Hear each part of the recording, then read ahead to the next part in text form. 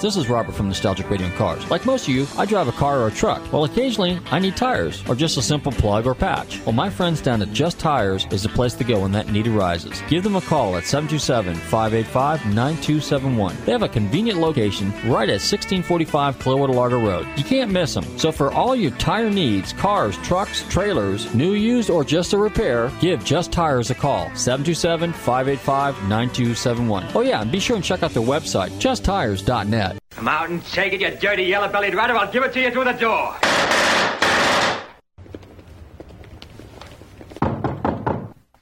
Who is it? It's me, Snakes. I got the stuff. Leave it on the doorstep and get the hell out of here. All right, Johnny. But what about my money? What money?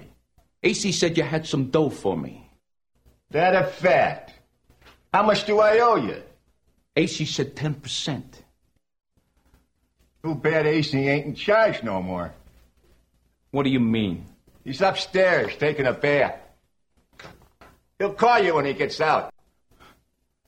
Hey, I tell you what I'm going to give you, Snakes. I'm going to give you to the count of 10 to get your ugly, yellow, no-good keister off my property before I pump your guts full of lead. All right, Johnny, I'm sorry. I'm going. 1, 2, 10.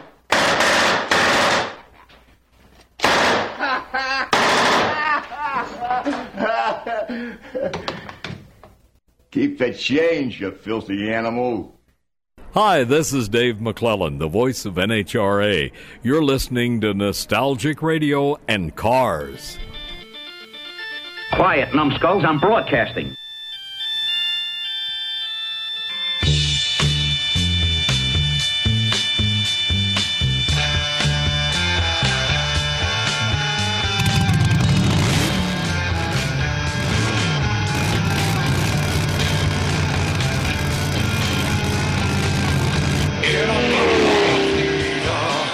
Okay, listeners, welcome. You are tuned in to Nostalgic Radio and Cars. I'm your weekly show host here. Probably the one thing in life I really look forward to is my coming into the studio here and perching my little butt here behind the studio and looking through this glass window and staring at my buddy Bill. Bill, how you doing tonight? What was you talking about? I played everything. It was in order. I played it all in order. What you wanted. No, you did good. You did good. I'm fine with it. But anyway, hey, run your computers and Google. What am I telling here? Google GulfstreamMotorsports.com. Actually, Google TanTalk1340.com. That'll take you to the website. No, man, I'm all backwards tonight. Boy, I'm really having a... You know what? Let me tell you what happened today, Billy. I went to Home Cheapo last night. I had to pick up a commode, a toilet, okay? Quick story. And I had to switch this out for a friend of mine because he had to take a trip, and we had to get this thing fixed. And since I've and you had to pay for your show, so yeah, I had to pay for my show, right?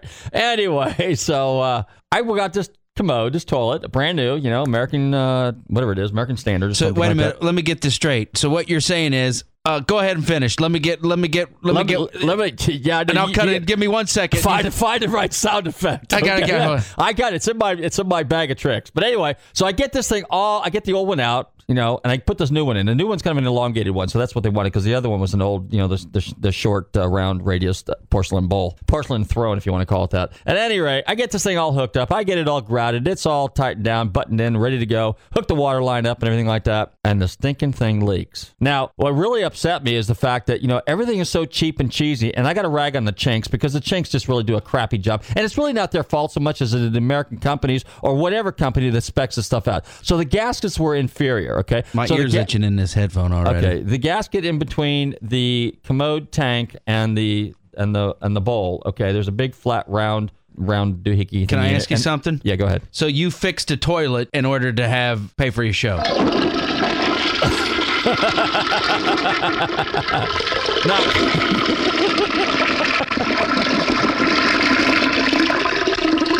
Now, if it worked that smoothly, I'd be happy. But yeah, That's the deodorant spray. Is that the air? All right, go ahead and continue on with your. I'm sorry, I busted your toilet bubble. You busted my toilet bubble. It's live radio, so it's fun. So what can I say? But at any rate, so there's in between the tank and the bowl, there's a rubber gasket, okay, or some sort of a gasket.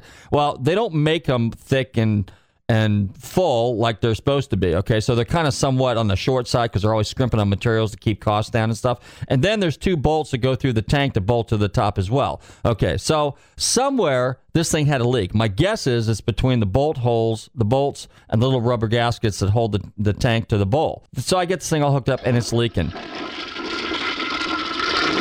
If it flushed that good, I would have been happy. I would have been elated, but it didn't. But at any rate, so I get this whole thing together and it's leaking. I crank it down, tighten it as tight as I can without breaking it. Because if you tighten it down too much, if you torque it down too much, anybody that's ever done this before, you know that it will crack and break. You got any cracking glass? Got anything that cracks? Kind of like you're busting glass or busting porcelain or busting tile. See if you got a busting tile sound effect. But at any rate, so I got this thing all together and it's leaking. And I'm ticked because now, 2.5 hours, 3 hours later, after jacking around with this thing, I got to take this stupid thing apart. I got to run all the way to Home Depot, partially disassemble it. Obviously, I'm going to get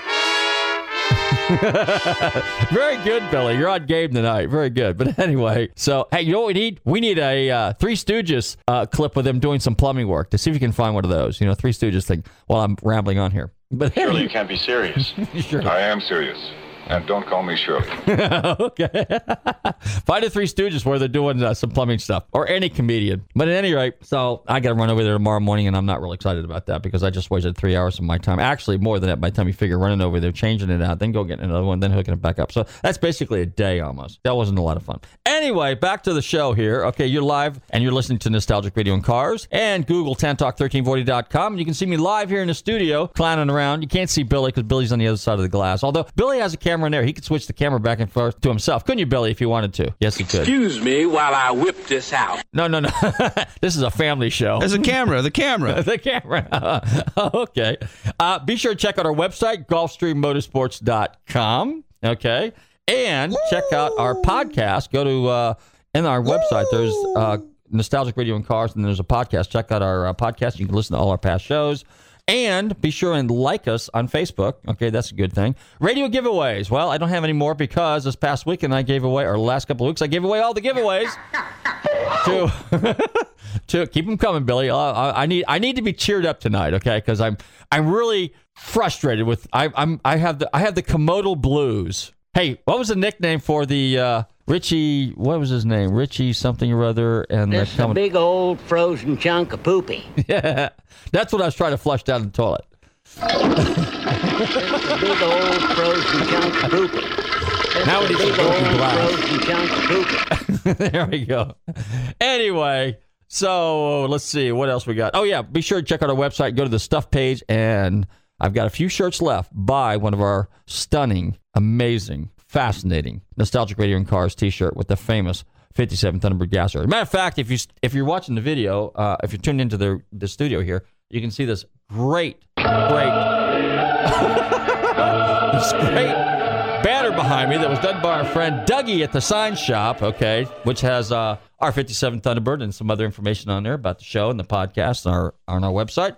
And I want to give a big shout out to my friend Dougie at the sign shop. 727-392-4852. That's 727-392-4852. He did a great job on that thing.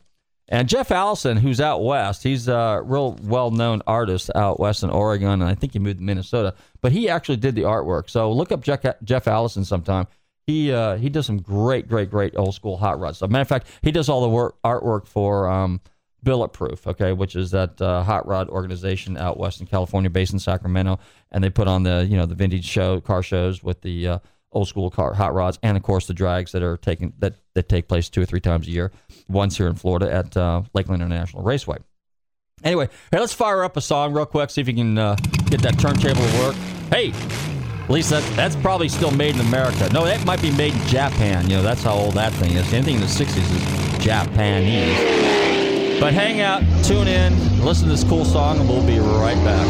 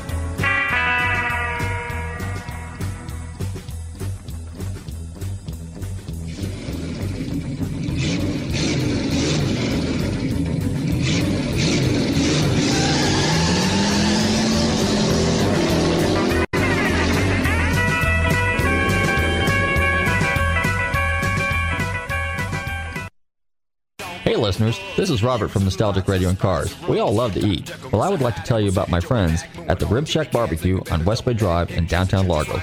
Their menu offers family-sized takeout dinners like delicious ribs, chicken, beef, and pork, or sit-down barbecue dinners, sandwiches, and even desserts. They will also cater your party. Everything is barbecued fresh using real oak for that great smoky flavor. So visit my friends Corey, Jed, and Kurt at the Rib Shack Barbecue in downtown Largo, 600 West Bay Drive, or call them for a takeout order at 727-501-9090. That's 727-501-9090. They truly have the best smoking barbecue in town. Oh, and be sure and check out their great barbecue sauce. That's the Rib Shack Barbecue in downtown Largo, 727-501-9090. I'm telling Robert from Nostalgic Radio and Cars sent you. Hi, this is Norm Grabowski, and you're listening to Nostalgic Radio and Cars. Hey, are you doing, after you do your dialogue, are we going to do Gulfstream and... Just do Magnolia, or whatever's on the list. Magnolia and Gulfstream? You sure? Yeah. Oh, okay. You're back. Are we live? We're live. Oh, man. Did you do that again? No, it's always like that. No, you're supposed to talk in my mic. I'm talking in the mic. No, in my ear. So I'm talking in your ear. I know you are talking in my ear. Magnolia and Gulfstream after your dialogue. Okay. Boy, I tell you what, today's one of those days. And you know, it all started out because I had to fix a toilet. So the show's right now. The show's going in the toilet.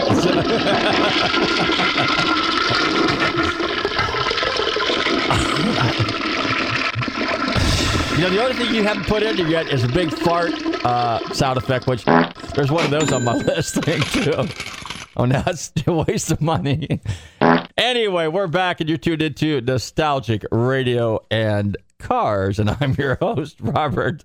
Anyway, well, let me tell you about this past weekend. We had a spectacular time in Orlando at the Festivals of Speed, and I truly wish everybody could have been there. I mean, we had a gate of probably 18,000 people, I think was the count. But we had an amazing array of cars. We had Ferraris, Aston Martins, Jaguars, Porsches, Mercedes.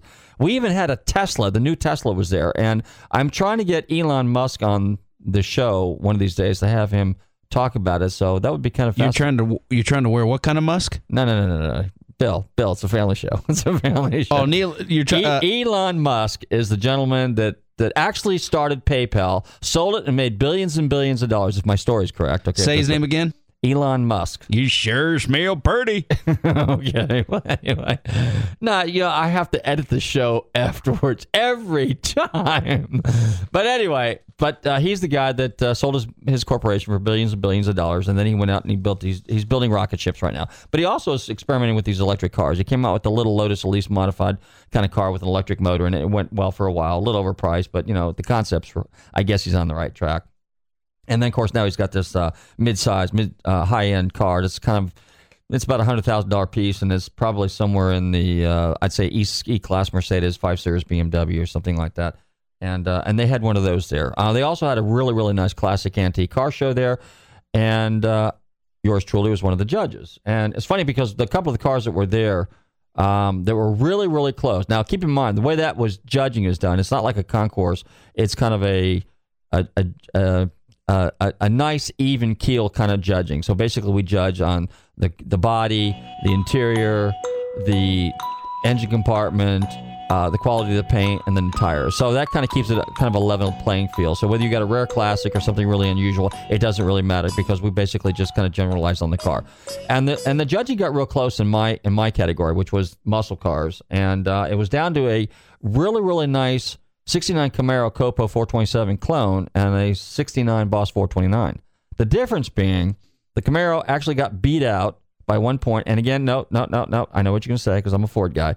No, truly, the Camaro was really, really nice. It got down to the difference was, I think, in the paint, if I remember correctly. It was either paint or under the hood because the Boss 429 was a fresh restoration. I mean, it was dripping wet paint still. Okay, the Camaro had been around for a while and it was street driven, so it was a little on the road use side. So, but it was still a stunning, amazing car. As a matter of fact, a couple of weeks earlier, the gentleman that owned the car, and I won't mention his name, real nice guy. He had won, Herkimer, and he had won the platinum award at the Winter Park. So that's a high honor. I mean, that's a very, very neat trophy category to win at Winter Park because you're up there with the elite cars, some fine stuff. But at any rate, hey, we may have a very special guest this evening, okay? And for what it's worth, why don't you go ahead and try to get our guest on the phone, call him. And then I'll play these 2 commercials, and then I'll play only one commercial. Gulfstream. Yeah, you can play that one. And then we go to your hot road. Never mind. Yeah, just those 2 things. But just try to get him on the phone right now. Tell him it's just going to be a short interview. And don't remind me. I got to go fix that toilet in the morning. I'm not looking forward to that. But anyway, so go ahead and get him on the phone. Meanwhile, I'll just keep jaw-jacking here for a few minutes. I was going to play the commercial and call him. Well, why don't you go ahead and try him now, and then, all right, go ahead. Call him. Go ahead? Yeah, go ahead. Play the commercial. 10, 9, 8, 7, 6, 5, 4, 3, 2, 1. Boom.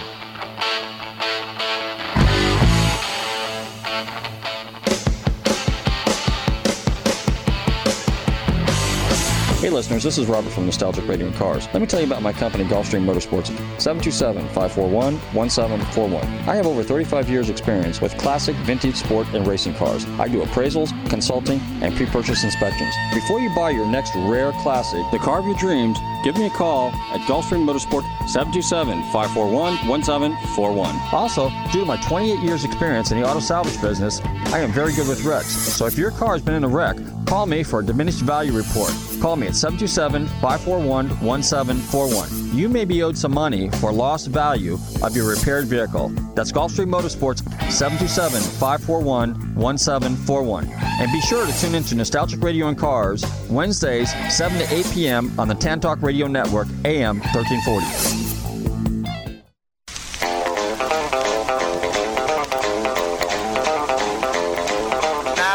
My wife and brother Joe took off in a Ford from San Pedro. Didn't have much gas and the tires were low, but the doggone Ford could really go. Along about the middle of the night, we's ripping along like poor folks fight. When a Mercury behind, he blinked his light. He honked his horn and it flew out of sight.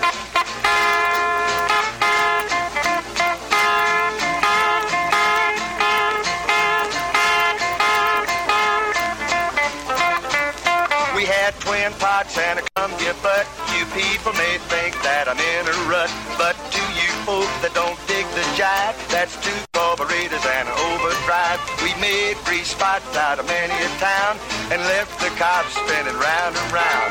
They wouldn't chase, they'd run and hide, but me and that Mercury stayed side by side.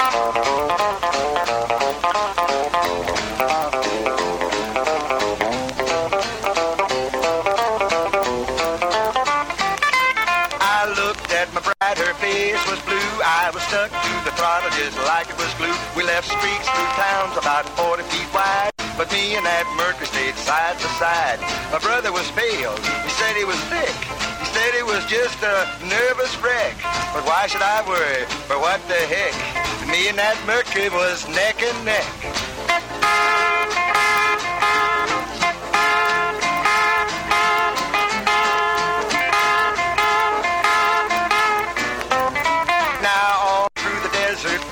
Glide, flying low and flying wide. And me and that Mercury was taking a ride.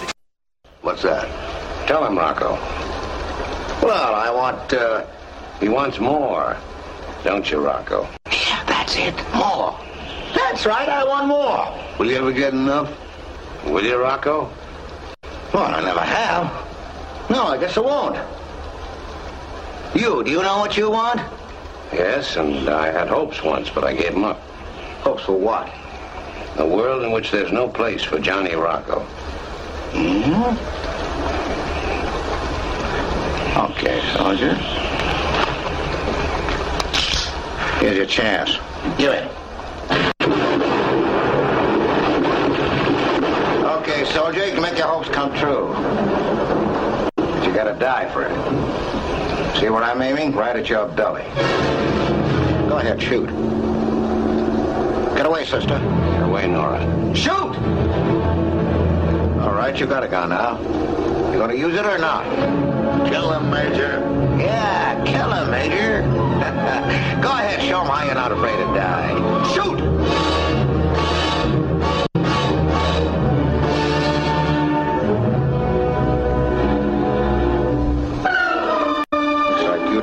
button up. What you want? Pepsi glass when something's funny for a change. Okay, we're back, and you're tuned into Nostalgic Radio and Cars. And I think with a little luck, we have our very special guest for the evening on the line. And let me tell you about this gentleman. He's been around racing for a very, very long time, and probably best well known for the infamous bump sticks called the Iskey Cam. It gives me great pleasure to welcome to the show this evening the cam father himself, Ed Iskenderian. Ed, are you there? Yes, I'm here. How you doing this evening? I apologize for bugging you on such short notice, but I'm glad you're able to take the time and talk to us for a little bit here. Yeah, I just arrived, and I got a little upset stomach from the airplane ride from L.A. to Indianapolis. Yeah. But maybe we can get something done here. Okay, super. Well, tell us. So now you're actually in Indy right now, because last weekend I was at PRI, so the other show that's taking place in Indy right now is what, basically? IMIS show, Indianapolis Hardcore Racing Show. Okay. Yeah, and it's already, now both shows have been bought by SEMA already, I understand. Right. And there'll just be one show from now on here in Indianapolis from now on. So next month here, yeah. Okay. So give us a little background on yourself. I mean, I understand that I guess you were an old-time racer back in the Dry Lakes in... Yeah, before World War II, when we were riding bicycles in 1933, we'd see little, what we call the gow job go by. Uh-huh. Well, they were, I think it got its name from get up and go became gow, and sometimes they call them hot iron. And we found out that if you want to see a lot of them, you got to go up to the Dry Lakes, about 100 miles from Los Angeles, and they race on the flat dry lake, Muroc Dry Lake. It's the Army, it's Edwards Air Force Base now. Uh-huh. And they'd come from all around California, maybe Arizona, and we'd see hundreds of them, and we'd get ideas as kids, you know, learning from the older fellas what they'd build up and how they'd build it, and what parts were off of a Franklin and what's off of a Whippet, what's in different radiators. So I think a Whippet radiator was popular and stuff like that. So then we'd get ideas we want to build one of ourselves. There was no literature at the time, so we had to learn from the older fellas, the guys that had been doing that for somewhere between 5, 10, 20 years, some of them. Let me ask you a question. And then Go ahead. Well, no, I was going to ask you, now, back in those days, were the older guys real enthusiastic about having you younger guys kind of get into the hobby, and were they really willing to help you out? Yeah. If you were interested, they would help you. Yeah, sure. And we'd learn from them, you know. And we found out that there was a famous guy named Ed Winfield and George Riley and Pierre Bertrand, and back east there was Ambler, and let's see who else. I can't think of them all right now, but they're all the parts. Those racing parts are in Speedy Bill's museum there in Lincoln, Nebraska. Some of the old timers there. We used to look up to these old guys because they've been very early. You know, they maybe turn of the century. Some of them.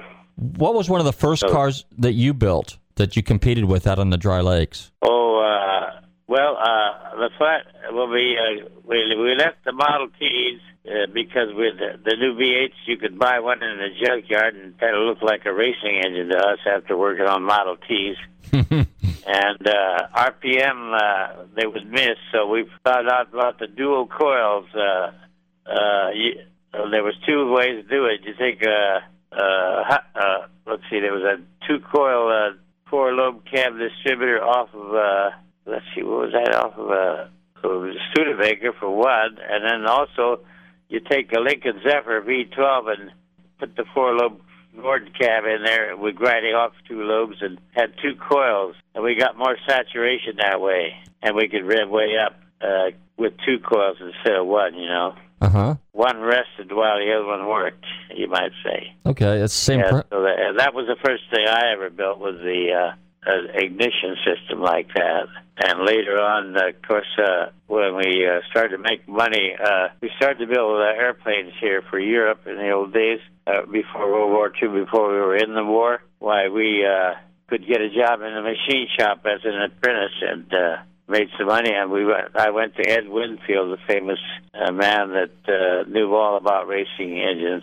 Probably one of the foremost racing engine men in the whole world. And he showed me his cam grinder, and I was fascinated by it. He had made it himself, you know. And later on, after the war, a lot of these dry lake racers went into service during World War II, and they learned a lot there because they usually worked in the motor pool or airplanes, and they come back with a lot more knowledge, you know, to learn more about mechanics.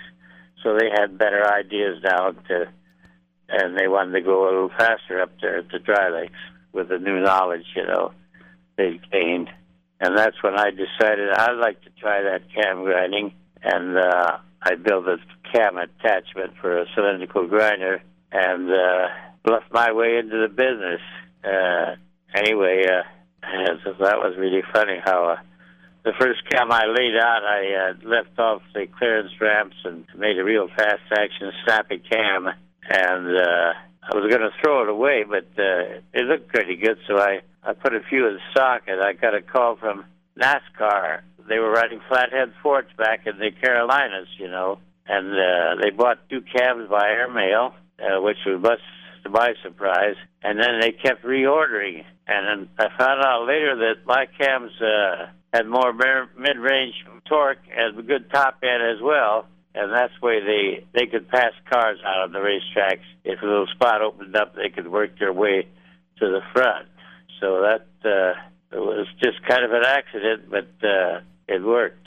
Yeah, and that's how I got in, you know. I was always afraid they were going to ask me. When they first called, I was afraid they were going to ask me how much experience I had. Well, it wasn't very much, you know. 6 months or a year, you know. So that's how I got into the business. I was reading somewhere that I'm sorry. I was reading somewhere where you actually there was really no science to it. You were just kind of like you did it kind of like by feel and by eye, you know, by looking at it. You just kind of came up with the right kind of lobe, like you said, the right kind of ramp, the duration on it, you know, the top of the cam. What made? I mean, I can't explain that. I guess because you had to be kind of familiar with the other camshafts. I was lucky. I could get away with my fast action on the flathead Ford because the valve and the springs were so light that I could kind of abuse and slap the valve open. If you have like Winfield was very famous for his soft action cams. You could rev way up even with stock springs, way to real high RPM. And the flathead, in a way, I lucked out, and that's what they needed on the circle track racing, a more flexible cam that would have more mid-range power and top ends.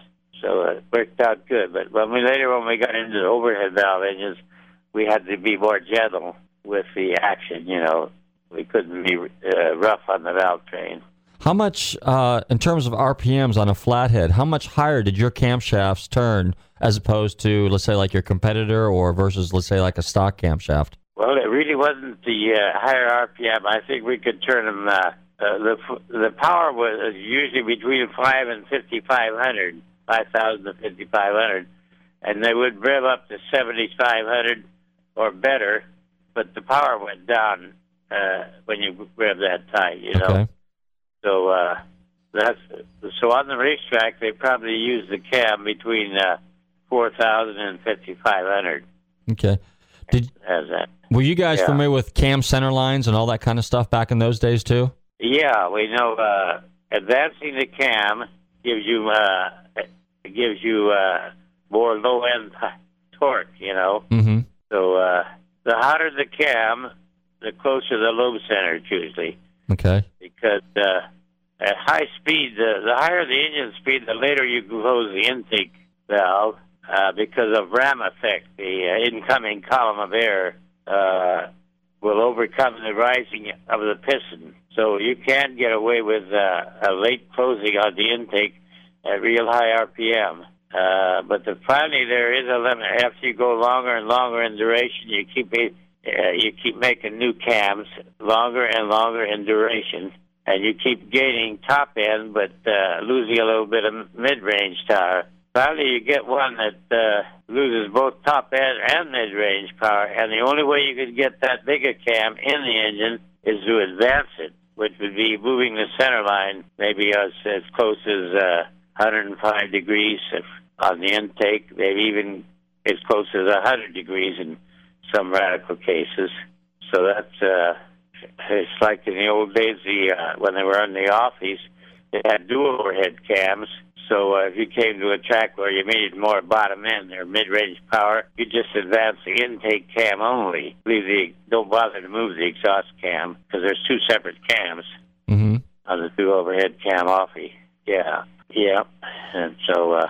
So of all the. I was lucky to meet some of the great old racing guys like Frank McGurk and Louis Meyer, who was a three-time winner, and a lot of the old-timers. I got to meet some of those old guys, and they were really nice to learn from, you know. You got some good stories? Oh, yeah. Well, go ahead. Tell us a story or two. We're listening. Well, like one time McGurk was telling me, boy, you know, we're having trouble at the Speedway here in Indianapolis. The 270 Offies, which is the most popular racing engine, and they won all the racing more or less for almost 20 years straight, you know. Mm-hmm. Well, but crankshafts were breaking during the race sometimes. Well, the engine didn't. They had a water pump mounted right in the front of the engine where the vibration damper, where the torsional damper would go, which we eliminated the torsional vibration. So that was one reason they were breaking.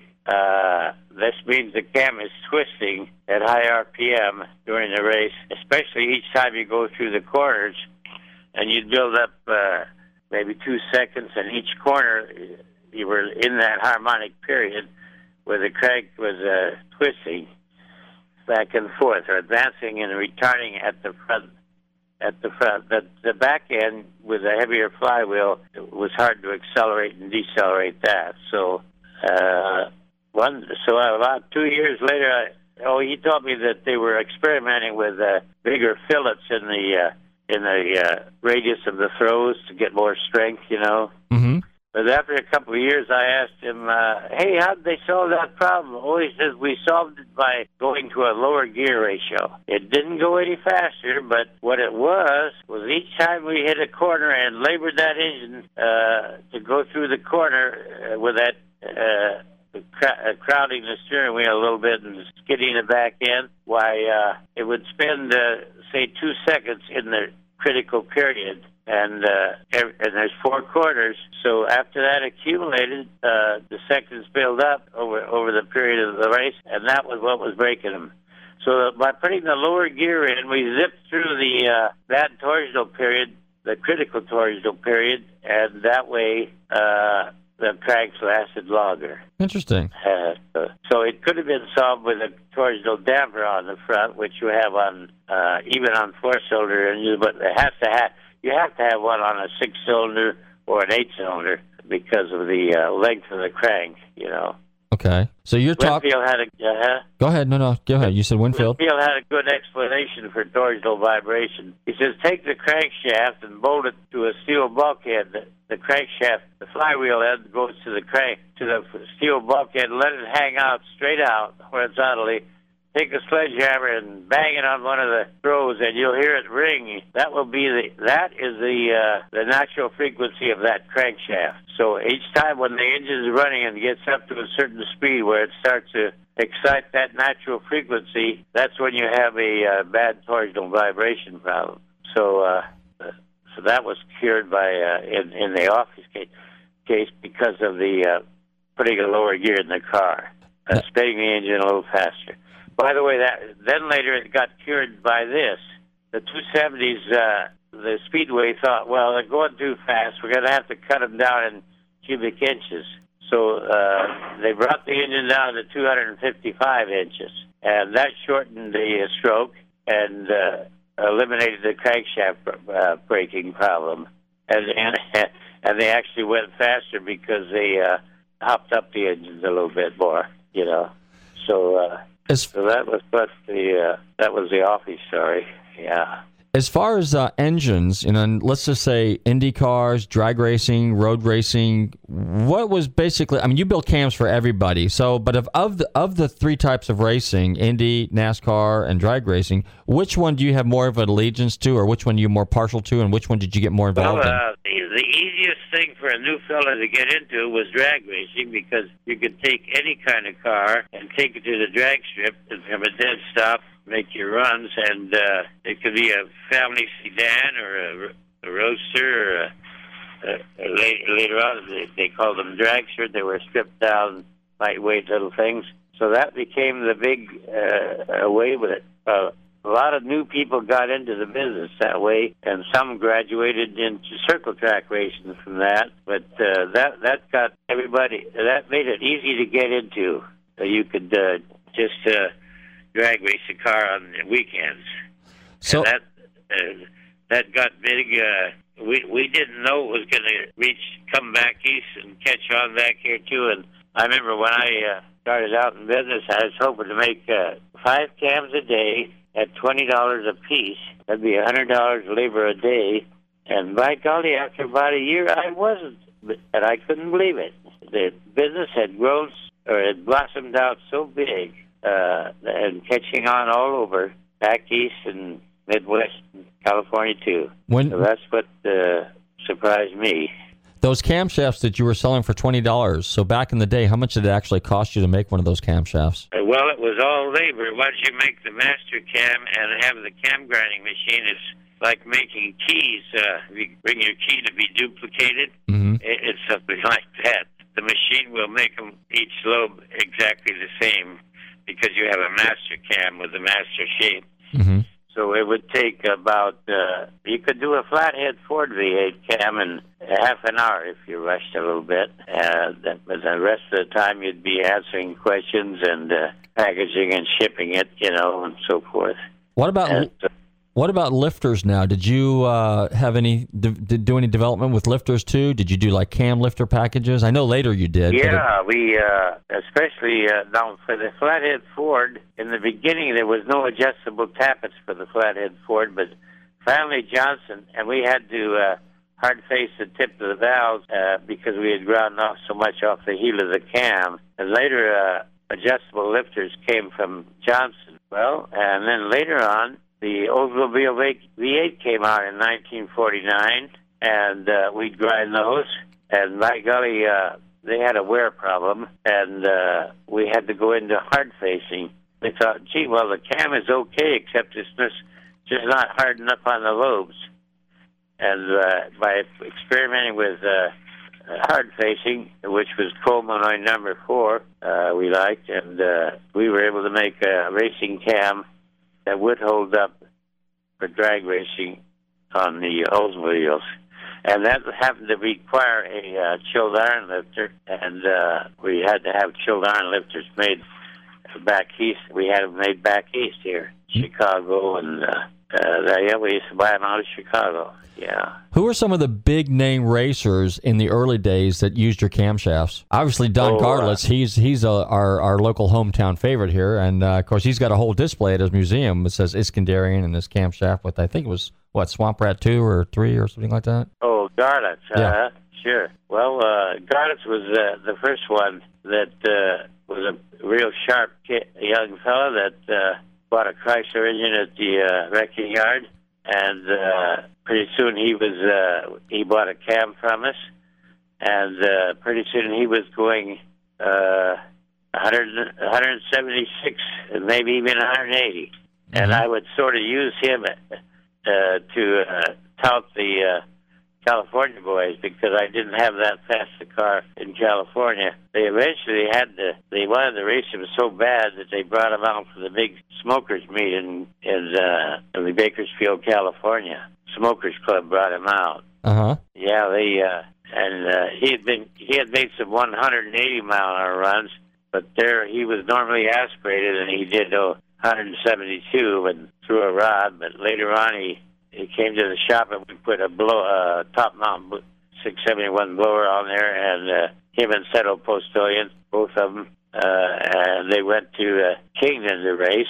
and he won there. Garlett's won there, and he won again in Arizona before he went home to Tampa, Florida. Yeah, so it was we had Ernie Hashem in Bakersfield, was a real sharp guy, and he was famous. And let's see who else was. Oh yeah, then there was Sear and Hopper. They did a lot of racing and did a lot of winning, and Cook and Bedwell. Cook and Bedwell actually met Garlett's at World Series of the drag racing World Series in Illinois. Where was that? In Illinois. And it was really comical. They helped Garlett's. They told Garlett's, don't you know you have to put 10 pounds of pressure on the nitro that's in those 8 carburetors? It's going to fall on his face at the top end if you don't run 10 pounds of pressure. So he did, and pretty soon he was going so fast that they had a race for the final eliminator, and they beat Cook and Bedwell, who held the record at that time. Yeah, he learned fast.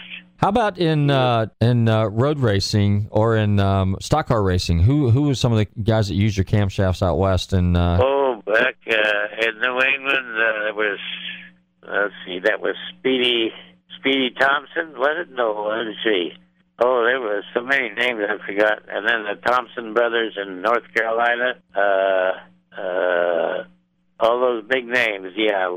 Have used my cams in the past. Buck Baker and let's see, who was the Chrysler man? Petty. Yeah, Petty. That one time he bought one of the new 348 engines, which had a high rocker ratio, about 1.8, and I thought I could get away with my profiles that were good for 1.5 to 1, and boy, that thing ran terrible, and he let me know about it. I made a big mistake there. Yeah, it was so the higher ratio rockers required a little more finesse in the cam profile. They had to be a little on a softer action side.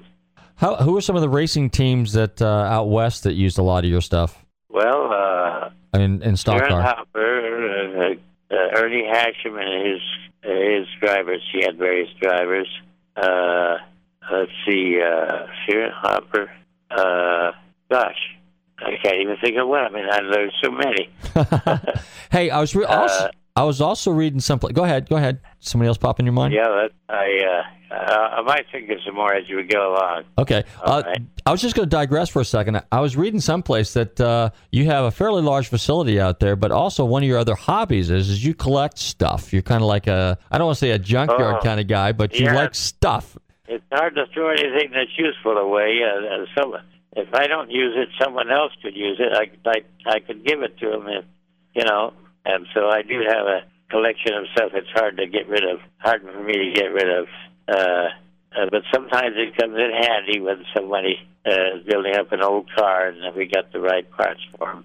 So, for example, let's just say, because I actually come from the salvage yard business. I used to run junkyards here in Florida. So, you did? Oh yeah, I was in the salvage yard business. So let's just say I was out there and I was roaming around in your junkyard, if you want to use the term, your little salvage yard. What could I expect to find out there? I mean, what kind of weird stuff would I find? Would I find cars and bodies? Would I find machinery, equipment? What would I find out there?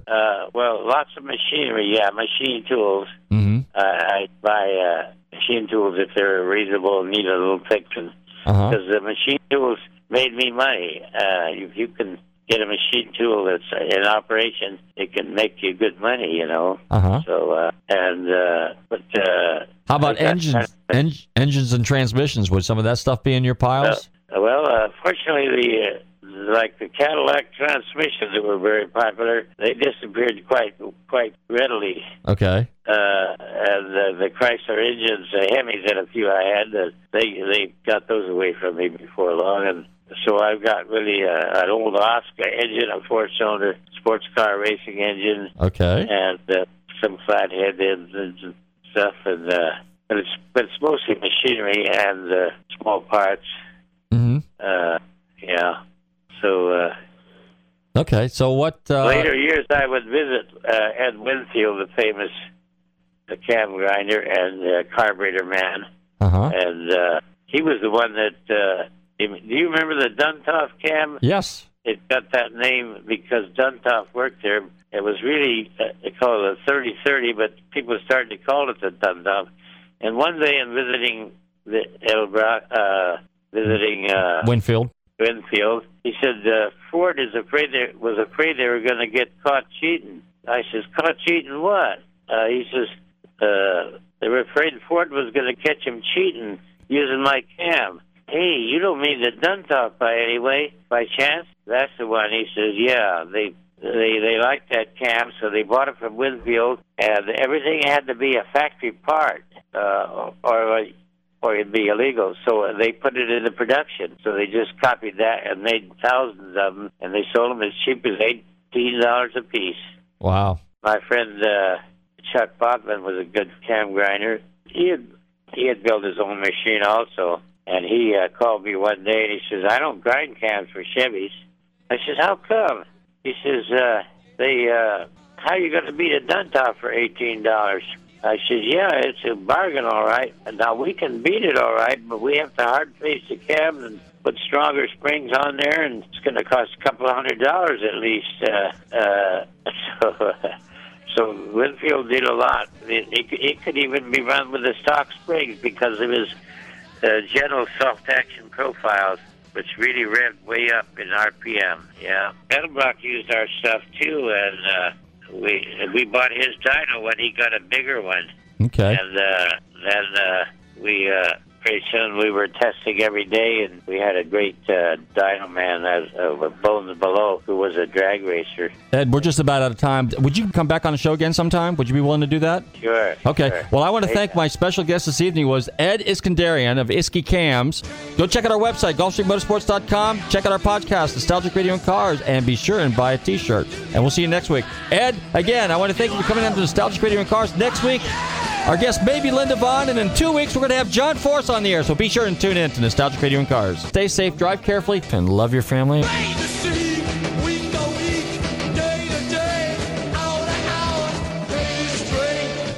and wide, break on through to the other side.